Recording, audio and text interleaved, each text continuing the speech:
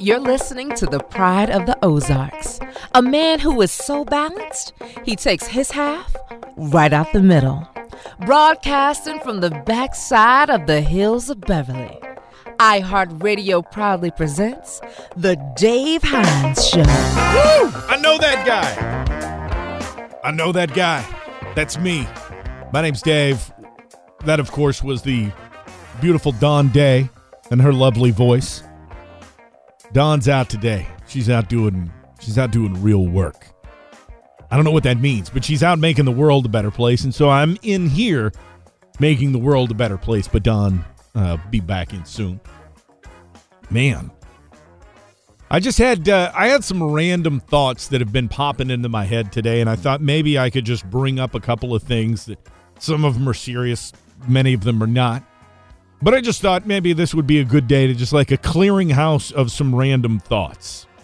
Number one, if you're a musician or you've got something that you're into that has stuff, do you have pictures of all those things that you love? Because I've been watching all of these fires out here in California, and you just start trying to figure out, like, what the hell would I do? Because it's one thing, the whole, like, the fire's coming, you got 20 seconds, grab something. I mean, there's that thought process. But then there's the thought process of, like, well, it's fire season, and maybe now you've got 24 hours or so to where you got to get out of there. Then what do you take? Because then you got enough time to, like, grab a few things, make a couple trips out to the car. It's not that holy crap moment. So what are you grabbing? But it also got me thinking about, people in one foul swoop have lost all of their worldly possessions. And I know it doesn't make everything right. It doesn't fix everything. And there's a lot of other stuff to go down, back on with that. But really, it's important if you've got, like, gear hanging around Nicky Sixx and with all of his guitars and stuff. And we talked about that, like, it's one thing, well, for him, he's got, insurance people and people that work for him. But with you've just got those two guitars that you've loved forever and that are worth a little bit of money. You may be surprised, especially if you got a guitar from the 50s, an electric one. You ought to have somebody take a look at that. But the main thing is take pictures of all your gear because things happen. Bad stuff happens. Stuff breaks. Fires happen. Floods, tornadoes, thieves. All that kind of stuff. And if you just have good pictures with the serial number, especially like on your guitar, make sure you take pictures of the headstock, different stuff like that. But just have those pictures. First off, it's nice to have them on your phone. So when you're invariably talking to some stranger out in the middle of nowhere about guitars and you want to tell them about your Les Paul Custom, boom, there you got a picture right there. But also, if you are out somewhere and you're having to explain to a law enforcement investigator what the guitar looked like, well, now you got the picture. So it's just a good idea to keep that thing up there. And that's all.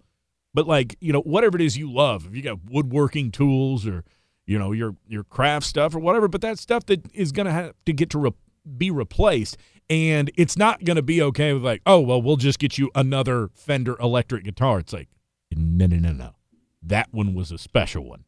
So just do that sometime. Soon. Like, take pictures of all the stuff. Just have them saved on your phone because it really does help. It also is like looking at your own personal museum. And I know some guys that they got some pictures of their kids and lots of pictures of their guitars. But I'm not going to comment on that. Another random thought I had, tall people. Tall people have a hard time. And one of the main things I think about is, I'm talking about really tall, like over 6'4". The kind of person where they are not able to go through a single day in their lives without having a conversation with every stranger they meet about how tall they are.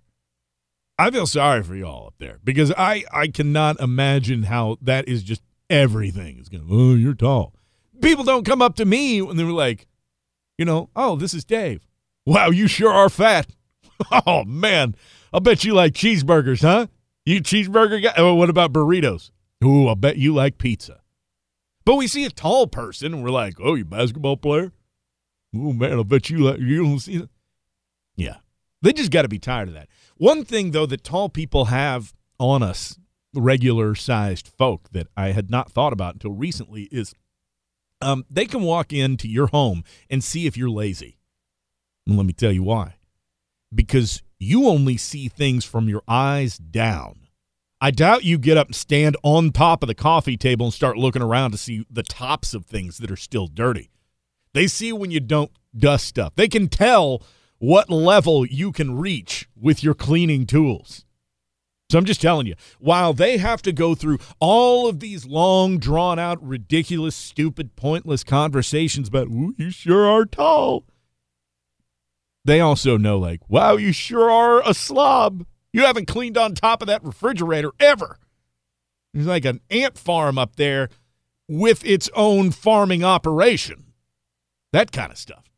Just saying. Tall people, they have, there's some good things and some bad things about that. And then,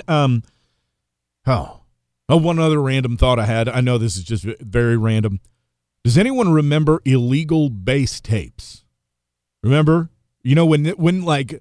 I first became, like late 80s, early 90s, probably late 80s was when everybody started putting subwoofers in their cars and really stepping up that audio game.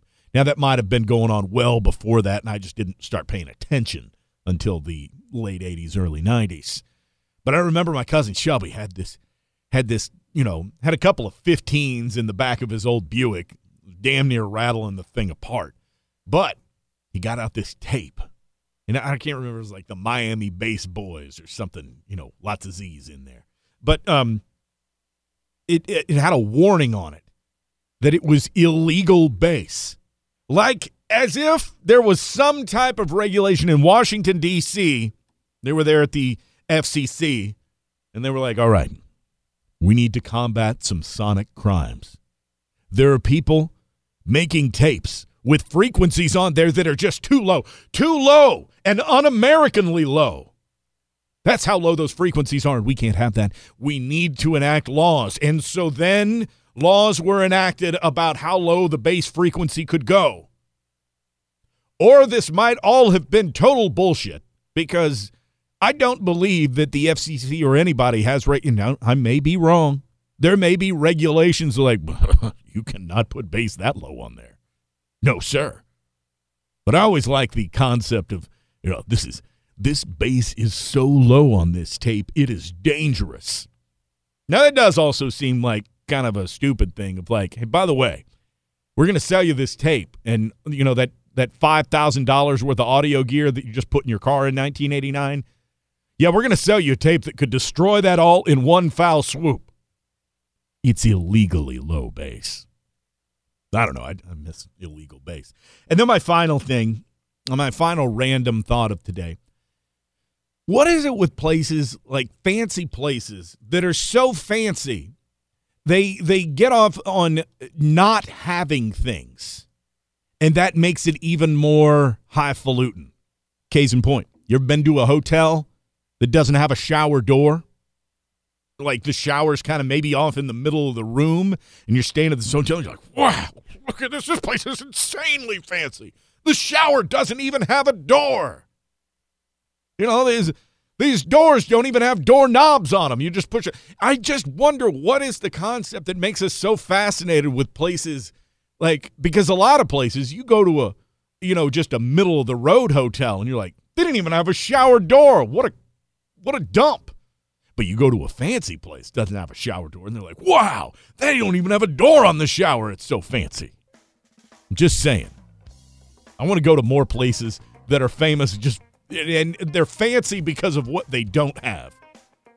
I'm thinking like the most fancy restaurant out there, completely white room. You walk into a door that basically disappears, same color as the wall. All completely just stark white. And there's a table, and you just sit down, and they serve you nothing. Because there's no food, there's no wait staff. This place is so fancy, they don't even have a kitchen. And you're just sitting in there. That is the ultimate highfalutin dining experience, I think. All right, well, just a few random thoughts. Man, I hope you have a good day. Just got a little bit of this week to knock out. I know you can do it.